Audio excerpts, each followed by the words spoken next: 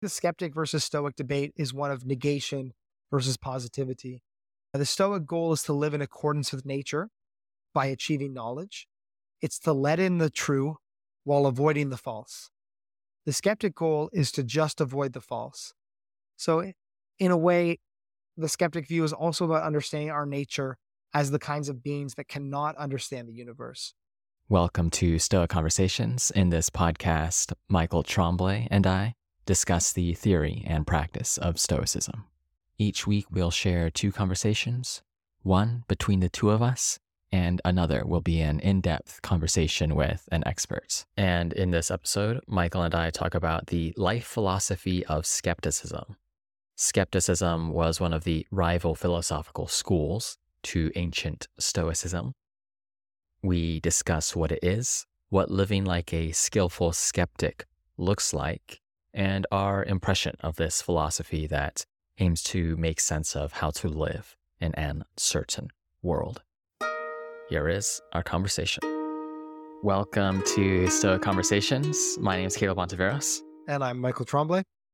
And today we're going to be talking about a rival school, another philosophy of life. And it's one we haven't talked about as much, skepticism or academic skepticism. Yeah, and I think part of the reason why we haven't talked about it as much is it's easy to dismiss skepticism as not really being committed to anything or as being school or just a negative school, just says, hey, nothing's real. How can we know anything's the case?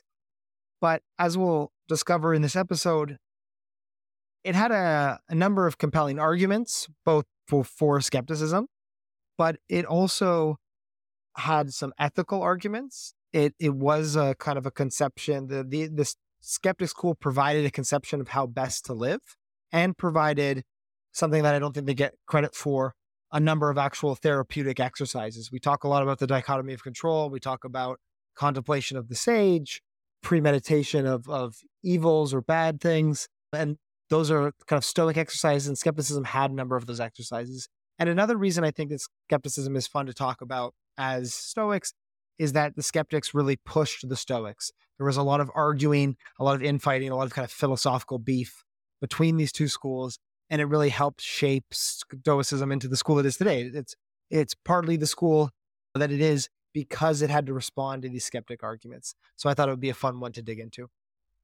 Yeah, absolutely. I personally think theoretically, skepticism's pretty silly, but the exercises they introduced are very interesting, underrated, and perhaps in some sense that should make one think that the philosophy is less silly. I'm not so sure about that. It's I'm only glad to kind talk. of only kind of silly. I'm glad. I'm glad to talk about skepticism some more, just because they had some neat exercises, and I suppose a general stance, this sort of skeptical stance, is one that the Stoics advocated. Suspend judgment when you should, and perhaps something we need some more of. Yeah, maybe we shouldn't be skeptic, but we could all maybe use a bit more skepticism in our lives. And I think that's a good objective for this episode. If you leave the episode thinking that skepticism not as silly as you maybe thought it was, well, I think that's a job well done. That's a successful hour of your time. So I'm going to go into four. I have my notes here. I divided them up into four sections. First, what is skepticism? Second, where does it agree and disagree with Stoicism? So where were they fighting? What did they have in common? What did they disagree on? Third is the Stoic rebuttals to the skeptical position. How did the Stoics combat the claims of skepticism, the ones that the skeptics were arguing the Stoics were getting wrong? And fourth, just some closing thoughts and reflections on our end. So with that, I'll jump into it. So the first thing about skepticism, I think we're all familiar with a kind of the same way. If you don't study philosophy, you're familiar with Stoic as an adjective.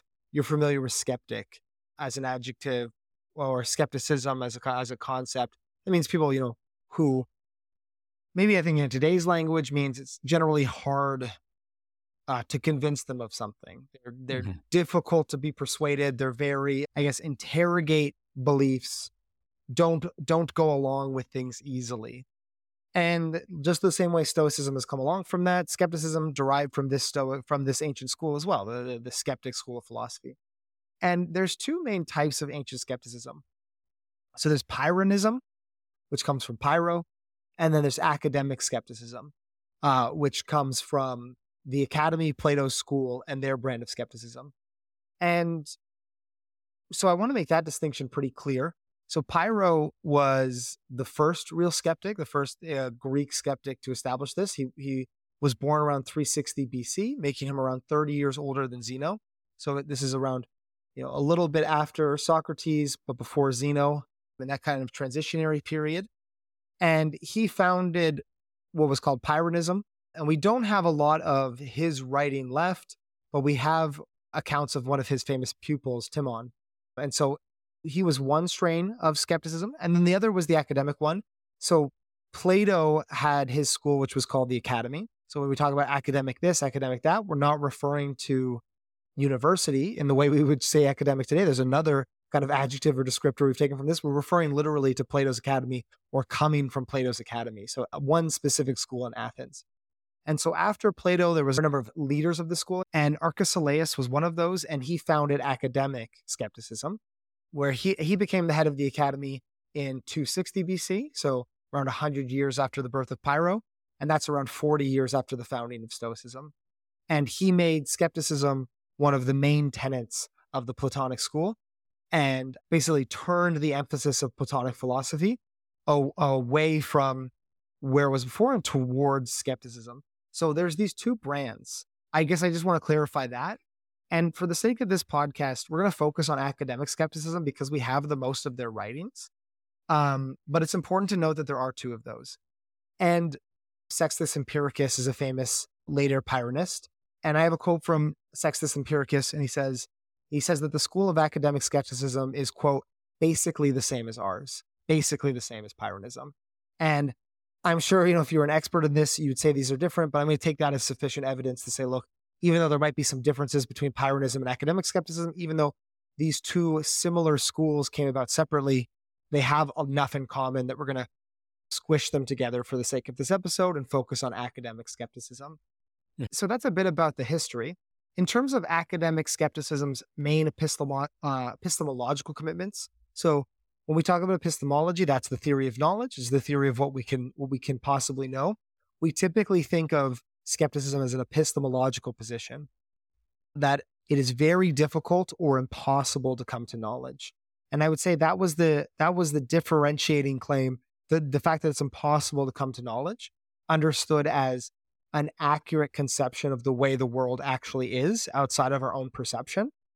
That key skeptical claim is going to be the motivator of all of these ancient skeptical schools. That's what they're going to have in common. That's that's where that idea in modern sense comes from, is this ancient conception that, look, we can't know the nature of reality. We can't connect with things outside of ourselves to understand them as they truly are, or really we can't have confidence in that. And that's an epistemological commitment. We're going to go further that they have ethical claims as well, but I really want to start with that epistemological claim. And I have a long quote here from Cicero, quoting Arcesilaus and his position. And so Cicero says, Arcesilaus was in the practice of denying that anything could be known, not even the one thing Socrates had left for himself, the knowledge that he knew nothing. Such was the extent of obscurity in which everything lurked on his assessment, and there was nothing which could be discerned or understood. For these reasons, he said, no one should maintain or assert anything, or give it the acceptance of assent, but he should always curb his rashness and restrain it from every slip. For it would be extraordinary rashness to accept something either false or incognitive. And incognitive is a technical term. We'll get into it a bit later, but it means, not clearly true, not clearly the case. So if we go through that quote, I think we break down three main claims here. Nothing can be known. That's one of the ancient skeptic commitments. Not even that we know nothing. The second claim, so that's a kind of a descriptive claim. Then there's another claim that I would say is a prescriptive claim. It's very bad to assent to something that's false. And in some way that's actually harmful. It's rash. You're making a mistake if you assent to something that's false. So therefore, no one should assent to anything. Because because we can't know if what we assent to is true or false. So, and it's very bad to assent to something that's false. We should abstain from assenting at all. And one thing that's interesting here is that the skeptics are really co-opting this Stoic psychology. So we talked a lot about Stoic psychology, these 4 faculties of, you receive an impression, you reflect on it, you decide to assent to it as true or not, and then that becomes a belief that motivates action if it has something to do with value. We talk a lot about that, but what's really cool is that the skeptics actually endorse or go ahead with that psychology of impression, assent, belief, impulse. But then they take a different spin around. They don't say, well, it's not an impression, it's not assent, that's not how human psychology works. They say, yeah, that's how human psychology works, but we can't ever actually confidently assent. We can't ever actually jump from impression to belief with confidence in that belief.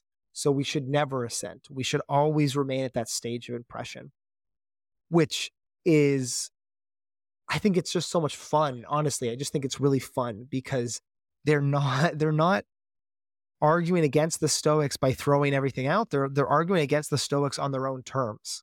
They're arguing against the Stoics with the same kind of pieces in play. They're just coming at it from a different angle. Mm-hmm. And yeah, so that's the key epistemological comment of skepticism. And I think about this. The basic claim here, I think, is actually a pretty compelling one. Maybe you think it's silly. I'm interested to see why you think it's silly.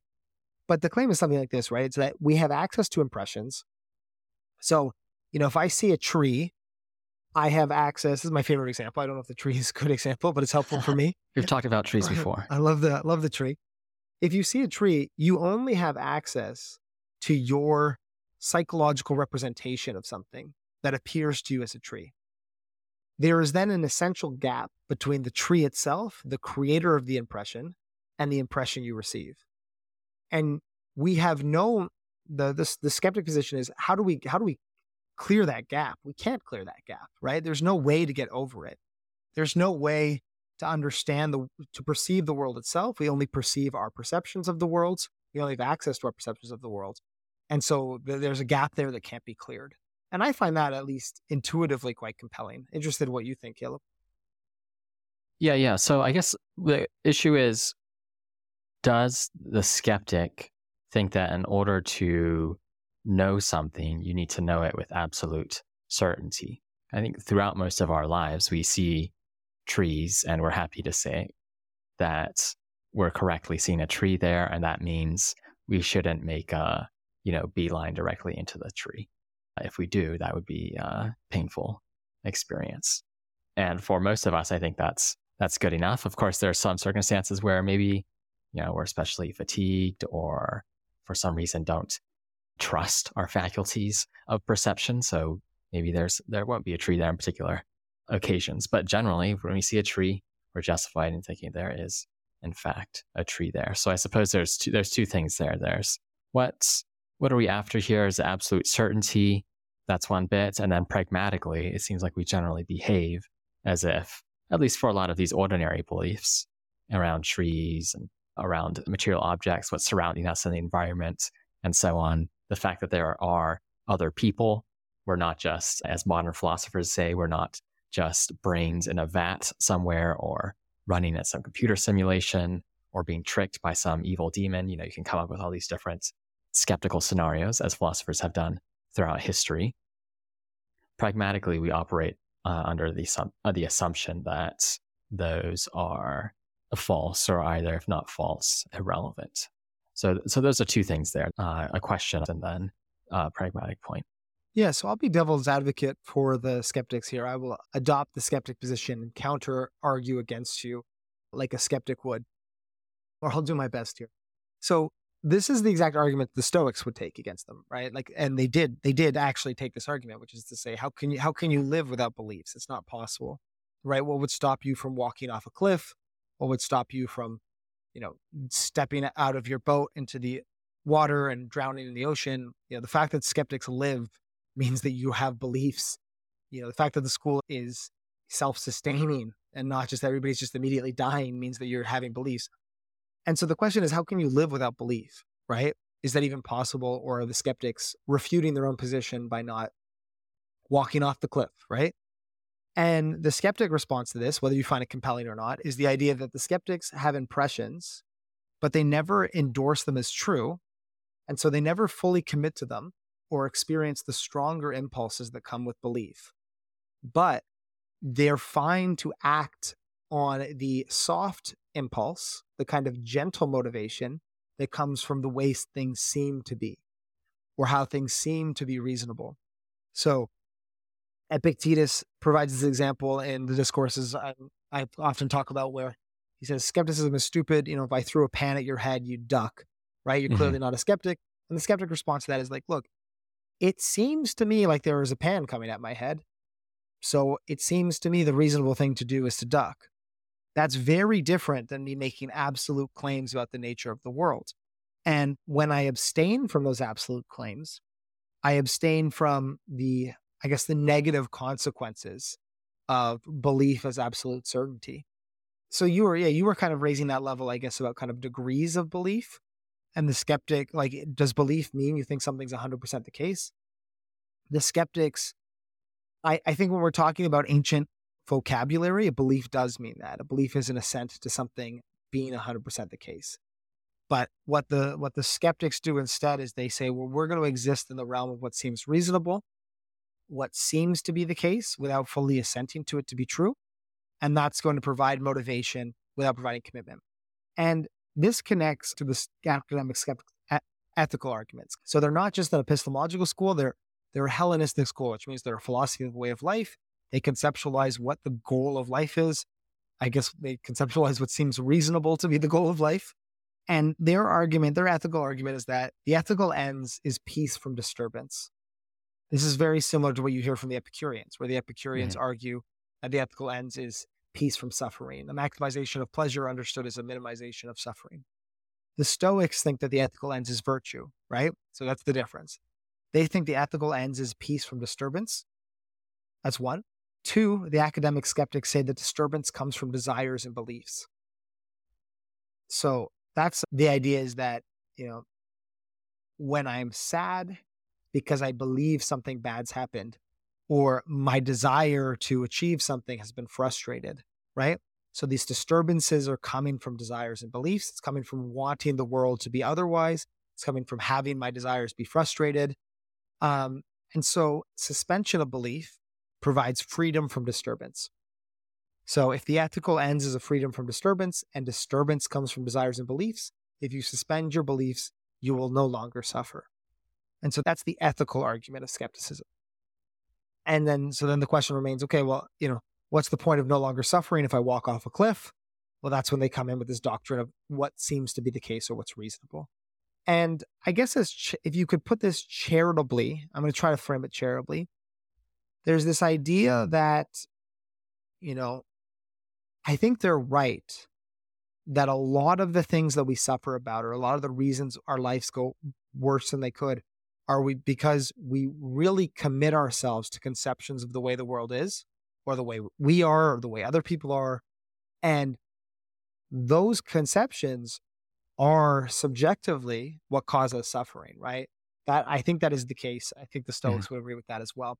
So I think there's something quite compelling there. Well, you're absolutely right that there's a large overlap between the Stoic approach and the skeptical one, especially when it comes to belief. And, it's not things in themselves that cause us a suffering, but our opinion of them. And then the Stoic approach more or less is, well, come to the correct opinion about what is valuable and what is not, and then live. And the skeptic's approach is just refrain from having an opinion, and then you will not be harmed. And I think in life, as a general rule, there is a lot to that strategy. If you give someone a gift and you expect them to be overjoyed after receiving the gift, and then they're not, that mismatch between your expectation and reality is going to result in some amount of psychological pain.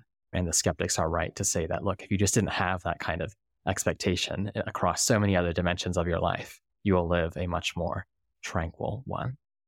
But here's another thought too. It seems also that sometimes beliefs themselves make pain more manageable. So Cicero, when he's talking about this view of cognitive emotions, he says, look, we know that someone who is enduring suffering for a great cause, say serving their country, is far more able to do so than someone who's doing so for some lesser cause. So I wonder if the skeptics chatted about that, or with a skeptical view on that sort of cases where, look, you've got someone who has a strong belief, I'm doing this because it's for the good of my country.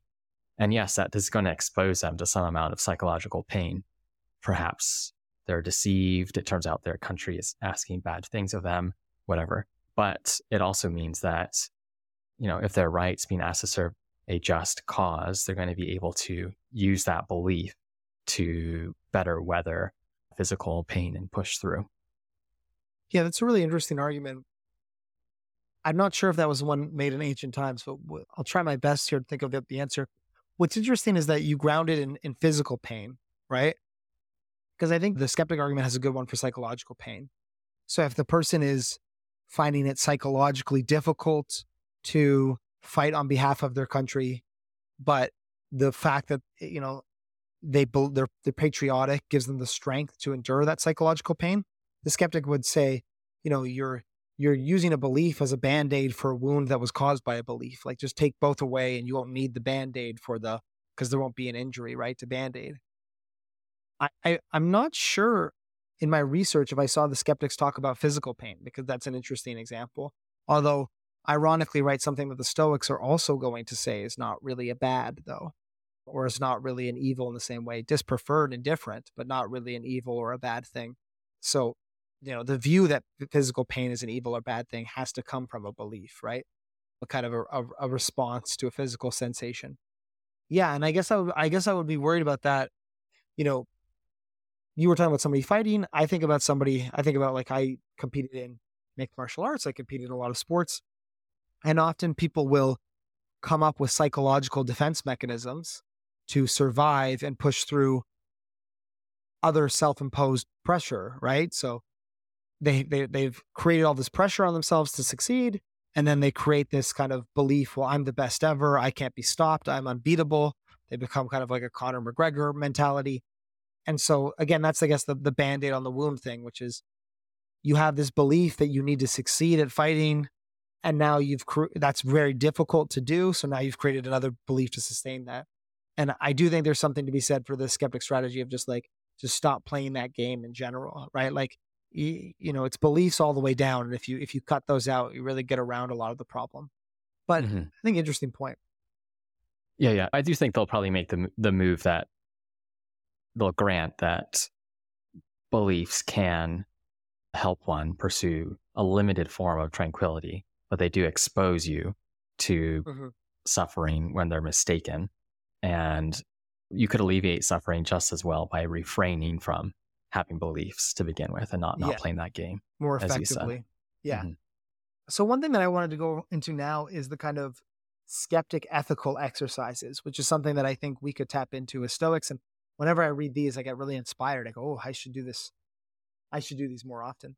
So these are ways to eliminate disturbance. These are actual things that you should be practicing if you were a skeptic, that they were telling people to practice as skeptics. The first is what I call the suspension of assent. This is a very similar to Stoicism. This is another thing that we recommend in Stoic practice. The difference in Stoicism is that you recommend to suspend assent until you can be sure, what you're assenting to is true or not. And the skeptic position is to just suspend it forever. And so the skeptics had a number of phrases they would use or carry around to help in the suspension of assent. And one of them that I liked the most was, perhaps it is possible, maybe.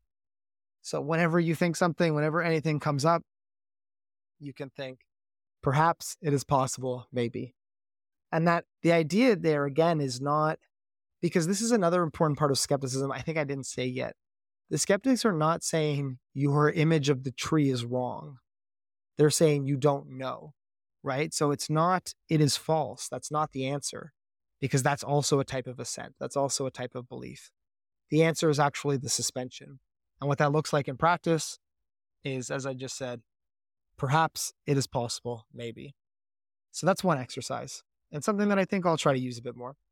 Well, I would say that this suspension of judgment just does work very well with many or Stoic practice, where several Stoics explicitly advise suspending judgment as a first step to becoming more Stoic, because we do have so many beliefs about the nature of what is good, what is bad, the way the world is, that are mistaken, or if not mistaken, we're at the very least not justified in holding. And these sorts of things are going to lead to making poor decisions. And more importantly, from the Stoic perspective, they will not constitute knowledge. So it's better to suspend our judgment about many matters. And what I like here is, like, again, I really like this phrase, because instead of just, oh, you should be more careful with the judgment, it says, well, what do? You introduce an alternative phrase, right? A kind of something to keep on hand in a Stoic sense. Whether that is, maybe it is, maybe it isn't, or in this case, perhaps it is possible, maybe. Just this kind of self-reminder or mindful reflection on the uncertainty of things. But yeah, absolutely right that it's very, very, very Stoic until it's not, until it differs. The second ethical exercise the skeptics use, which I think is a really fun one and something that I try myself a lot, is what is called the argument for and against, or the argument, pro and contra. And so, to quote Cicero, who's talking about Arcesilaus, the founder of academic skepticism, Cicero said, "By arguing against everyone's opinions, he drew most people away from their own, so that when reasons of equal weight were found on opposite sides on the same subject, the easier course was to withhold assent from either side." And so the exercise is to, whenever you think A, to argue for B as hard as you can. And if you continue to do that, you will end up with a B that's so strong that you'll have to argue for A. And then you'll end up stuck, because both A will be convincing, both B will be convincing. You'll be left in a position, how could I pick either of these? Because I have strong arguments for both. So the exercise is it is almost kind of one of mindfulness, which is to say, it's one of, there's perfectly good reasons for both A and B. So if you think one is best, you're just forgetting the good reasons for the other one. So introduce those reasons, think about them. And so there's this famous story that I really like of Carneades, who's the fourth head of Plato's Academy after the founding of academic skepticism. And he travels to Rome and delivers an amazing speech on justice to the admiration of all present. Everyone's like, wow, this person is such an amazing philosopher of justice. Like, that was such a great view. I'm so persuaded. And then the next day he comes back and he delivers a speech that is a criticism of what he said yesterday, a criticism of his previous position, why his speech yesterday was wrong. And everyone in the crowd is just stunned. They can't believe it. And this is kind of this example of somebody doing the argument for or against. It's a skeptic demonstrating their capacity to argue convincingly for both sides. And you might think of this as kind of being sophistry. So the sophists were a school of thought around Plato's time who were famous for not actually believing things, but being very able to very persuasively argue for anything. In exchange for money, they could write you a speech. And so, but the skeptic thing is that this isn't sophistry. The point is not to persuasively argue for anything for the sake of money. The point is to show, if I can persuasively argue for option A and not option A, then I can't pick either. I have to kind of suspend. And so that's the strategy. And I think of this doesn't have to be something big and dramatic. It doesn't have to be some speech on justice. But, you imagine somebody is doesn't text you back and you think, well, they don't like me. They don't want to be friends with me. They're mad at me. And then you think of, well, maybe they're busy. Maybe they're stuck in traffic. Maybe their phone died. Right. And so now you're kind of left at this point of suspended judgment. And the skeptic point is not, well, don't believe their phone died just because that makes you feel good. The point is, you don't have enough information for either of these cases, and you kind of suspend your position. So it's something that I use quite a bit, I think, actually, to get out of, I guess, incorrect thought patterns, or if I begin spiraling, around kind of anxiety or anxiousness around something, is to say, well, whatever I'm worried about, it's either just as likely or at least plausible that that's not the case. And that kind of allows a suspension of negative emotion for me when I find myself kind of falling into those feelings. Yeah, yeah. Sometimes you'll hear the term equipollence for Hmm. this exercise. The thought is that you can set the opposition between the claim of A versus not A for any position, any belief. And from there, once you have that opposition between something being the case and not being the case clearly in mind, you won't be so fixated on a single one. And of course, Mm-hmm. the skeptic line then is how you find tranquility. And I think just in general, it is useful if you are thinking of a problem you might be facing, even very practical ones, to think about, okay, what if I just assumed my thinking about this was false? What is the most likely way what would the world look like if it was false? What's the best case I can make for that being so?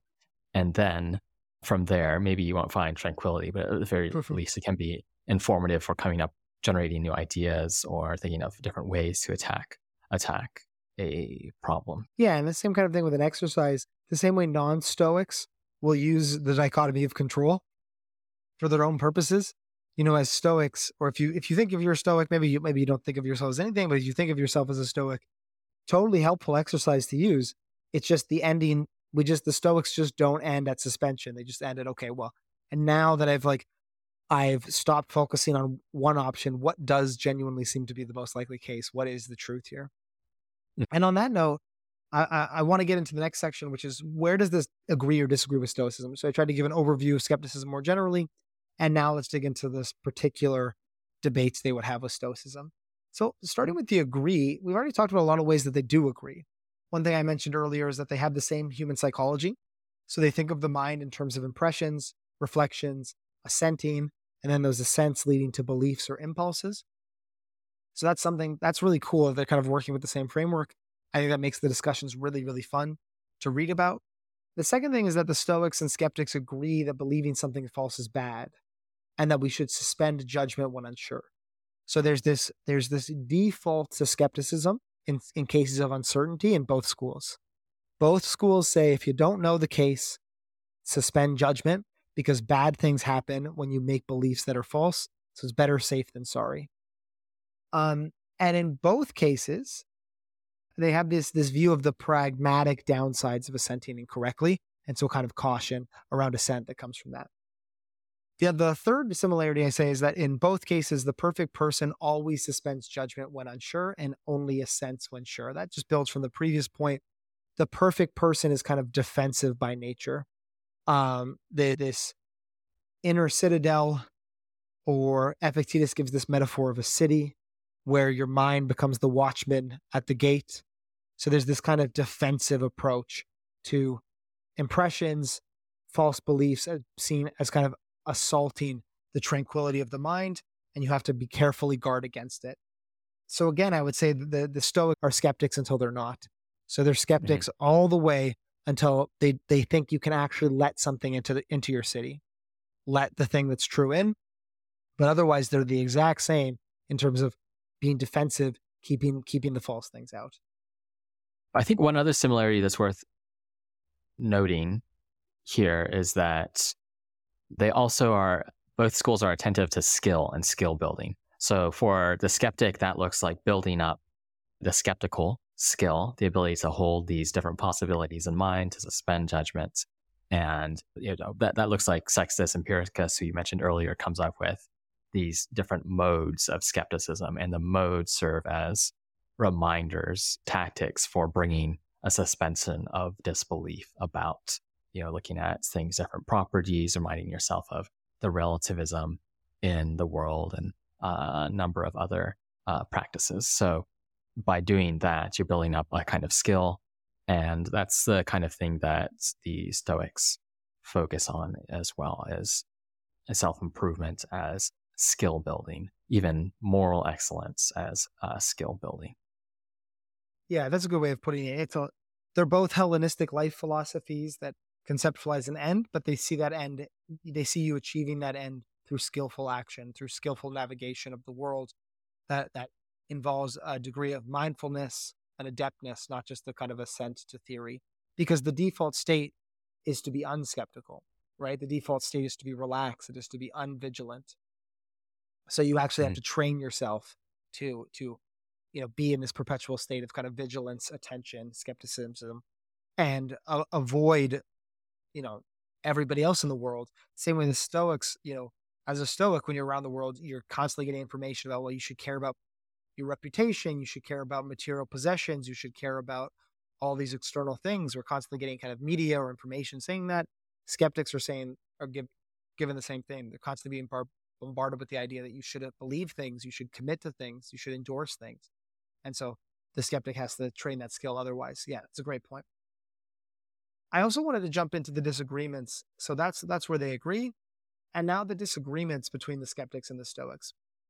So I previously just gave this metaphor that the Stoics use about a city. Epictetus talks about, you're guarding against impressions. So you have the guards at the gate, and before anybody can come into the city, I guess ask for their passport, so to speak.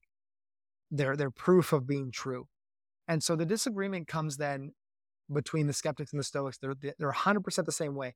Have a city, have somebody at the gate, ask for the passport, or whatever metaphor you want. But the Stoics just say some people have good passports. Some people are allowed into the city. Some impressions are true, and some impressions we can know to be true. Because the skeptics also think maybe some are true, maybe some aren't. We just can't tell. So why do Stoics believe this? Why do Stoics think we can know some of our impressions are true? Well, they argue for what's called a cataleptic impression. And that's an impression. So some Greek for a second. Catalepsis. Lepsis is to grab something. Catalepsis is to kind of grab through. So it's to thoroughly grasp something. And the Stoics talk about lepsis all the time. It's interesting when you jump from Greek to English as you lose some of the similarities.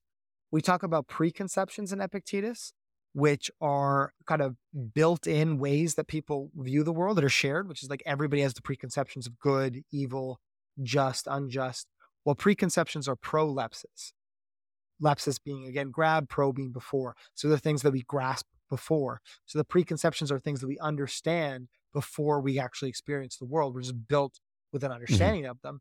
And so catalepsis are things that we thoroughly grasp when we experience the world. That's a cataleptic impression.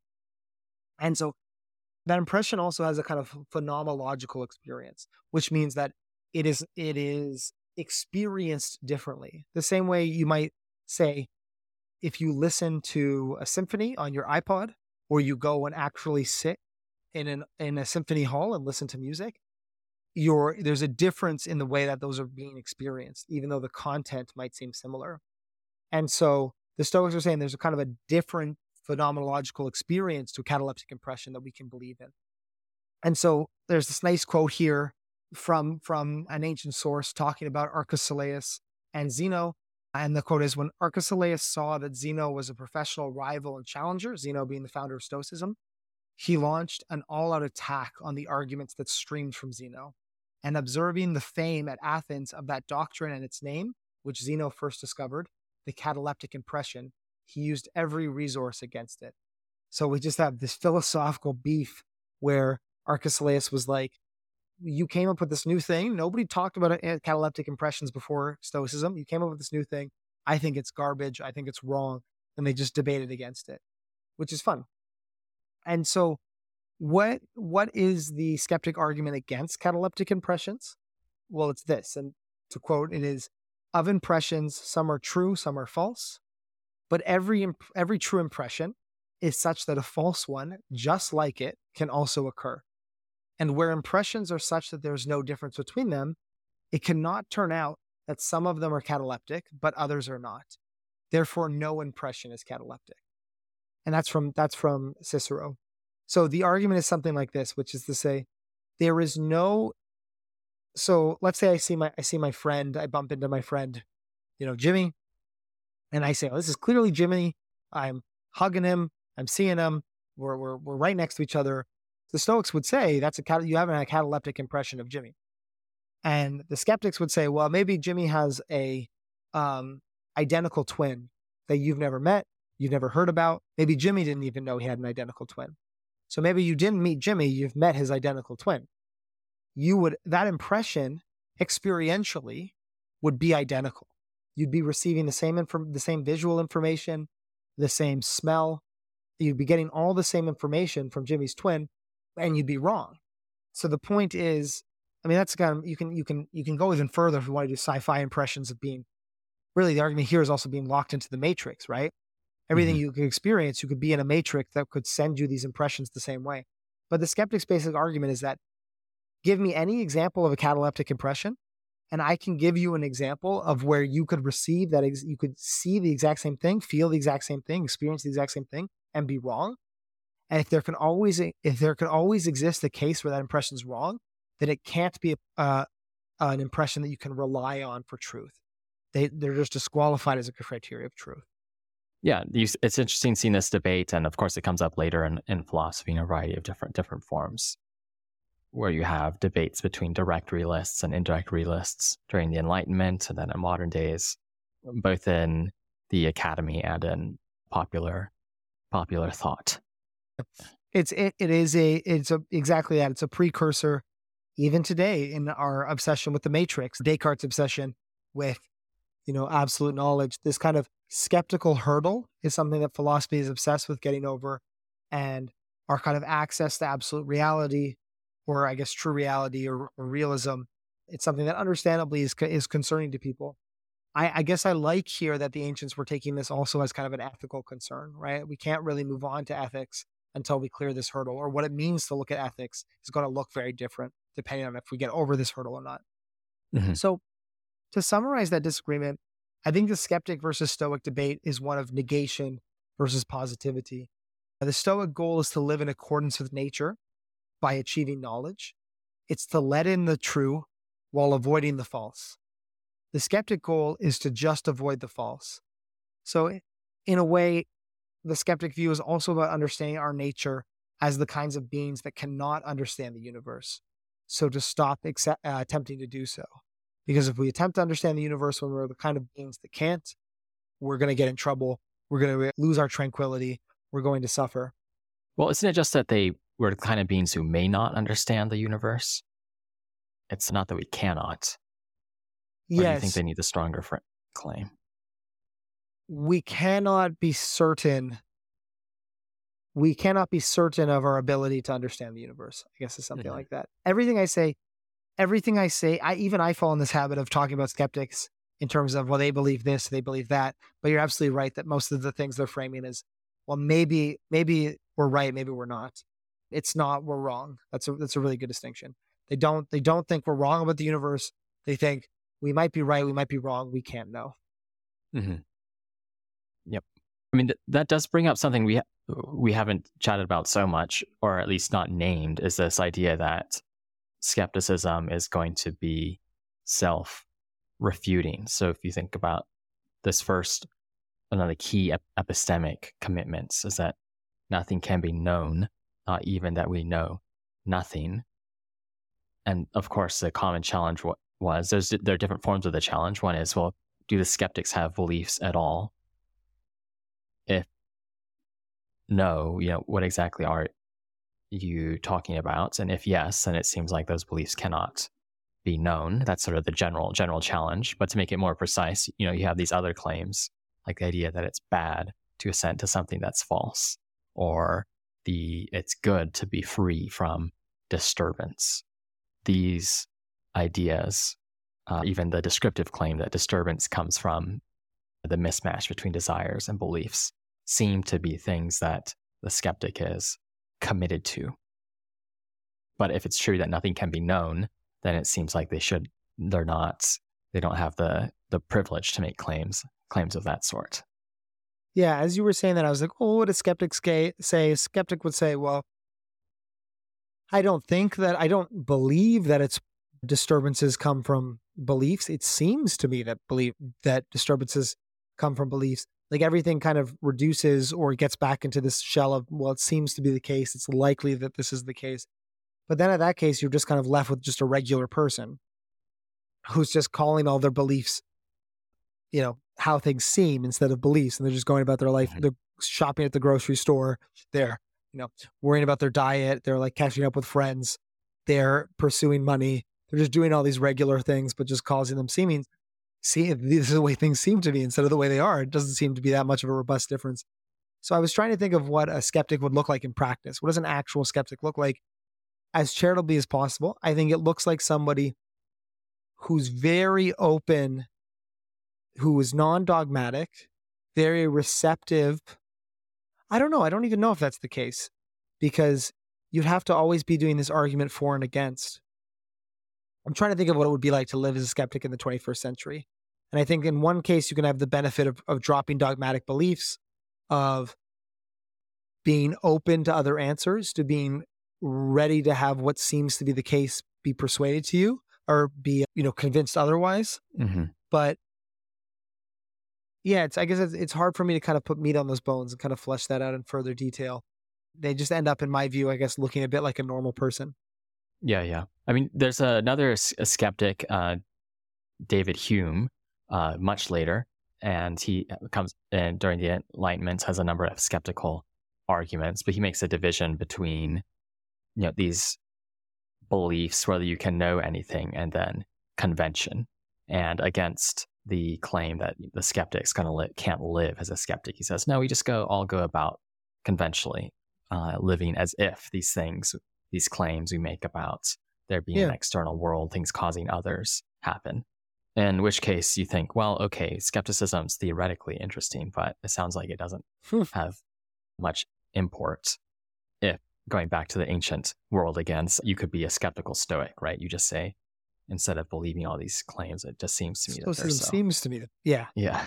This is just the line I'm gonna take as a skeptical Stoic. So I think that sort of thought that there seems like there's a strong, that the skeptic often makes a strong division between their theoretical beliefs and then acting conventionally, has been a sticking point for me about skepticism in general, where it seems like they'll make all these large claims. You can't really know anything, and therefore you ought to live these kinds of ways, but then move to something like we're owed at least the fact that certain things seem like it being the case, or we can act according to convention. And once you make that concession, then you can say, well, let's just argue about things at the conventional level then. And once you make that move, then these other ideas, like you ought to be a skeptic in the sense of always holding these counterbalancing ideas in your head, thinking that the good is freedom from disturbance. Those ideas can be challenged in conventional language. And it seems to me that those aren't going to hold up as the ultimate end of a human life. Yeah. I mean, I'm persuaded by this. It reminds me of the thing you were saying earlier, Caleb, in a past conversation about if we're having this big discussion and it doesn't really make a change to how you act or how you behave, sometimes we should kind of reevaluate that discussion. And maybe there's a kind of empirical argument. I just think the Stoics get the good without the bad, right? They get be cautious, be careful, but then they also kind of get to have these, as you said, well, as you were concerned about, these kind of philosophical foundations for how to live that they can kind of commit to. Because I'm persuaded by the fact that there's something beneficial. Most people would benefit from being more skeptical, right? Mm-hmm. But that's just different from saying people would benefit from being a skeptic. Those are just different things. Yeah, super interesting. One thing I wanted to get to my last point here, which is on the Stoic rebuttals, because we've kind of we got kind of left with this picture of the Stoics think they're cataleptic impressions. The skeptics say, well, you're a big dum-dum. That's not possible. And then how did the Stoics get around that, right? How do they counter argument? And I'm actually kind of disappointed by the Stoic play here. I'm interested in what you think, because the Stoics really do make an appeal to nature here. So there's two arguments the Stoics make to say why we should trust cataleptic impressions. So why we should trust, even if something has a kind of a subjective experiential difference, why should we trust that thing? And there's two arguments the Stoics make. One is that it's nature's will that ensouled beings, so human beings, and especially those with reason, have the mental equipment to make the accurate judgments necessary to live in accordance with nature. And Cicero here, quote, says, Zeno judged the senses to be reliable because nature had given them as the standard of scientific knowledge and as the natural foundation of that knowledge. So the idea was that, look, God gave us the ability to understand the world, and that he gave us that ability through our senses, or the providential universe gave us that ability through our senses. Argument 2 is that the faculty of assent is naturally determined or inclined to assent to cataleptic impressions. And this again, Cicero, he says, it is no more possible for a living creature to refrain from assenting to something self-evident than for it to fail to pursue what appears appropriate to its nature. And so I didn't really talk about this, but the Stoics argued that cataleptic impressions pulled you to assent. You couldn't actually refrain from them, at least when they were clearly cataleptic to you. So something like Epictetus again makes this argument. If you try to believe that it's nighttime when it's daytime, you can't. If you go outside and it's sunny, you just think it's daytime. So there's this kind of argument of not only did God give us the ability, or the divine universe give us the ability to perceive it through our senses, it also inclined us correctly to trust that inclination, because we'll get pulled in the direction by trustworthy impressions. I think that's a little messy, because I think we also get pulled in the direction by untrustworthy impressions. But I think the view here is that a sage or somebody with knowledge would kind of have access to which kind of motivations to assent are correctly founded, and which ones are born out of ignorance. But at the end of the day, those are both arguments that are appeal to God. There are arguments to say, well, why do you believe in God? Well, because of my cataleptic impressions. Why do you believe your cataleptic impressions? Well, because God gave them to us. And that kind of out is always a bit frustrating to me. Yeah, I think the appeal, I would understand why a skeptic or anyone else wouldn't accept the appeal to God. There is this thought that, well, if for certain impressions, you just cannot think otherwise. And, if you have 2 oranges, adding 2 more oranges will result in you having 4 oranges, this sort of thing. It's very difficult to think about what it would even mean for there not to be 4 oranges after a simple operation of addition. Of course, people will, just to correct one confusion, people sometimes will say things like, well, under some mathematical systems, you can have 2 plus 2 not equal 4. But clearly that's not what we're talking about here. We're just talking about ordinarily. We're just 2 guys with 4 oranges, just ordinary oranges here. Right. We're just trying to count fruits. And, that sort of thing might not get you much by way of knowledge. There are only so many impressions like that. But it does get one somewhere, I suppose. It gets us that it's daytime, or that it's nighttime. It gets us that. Right.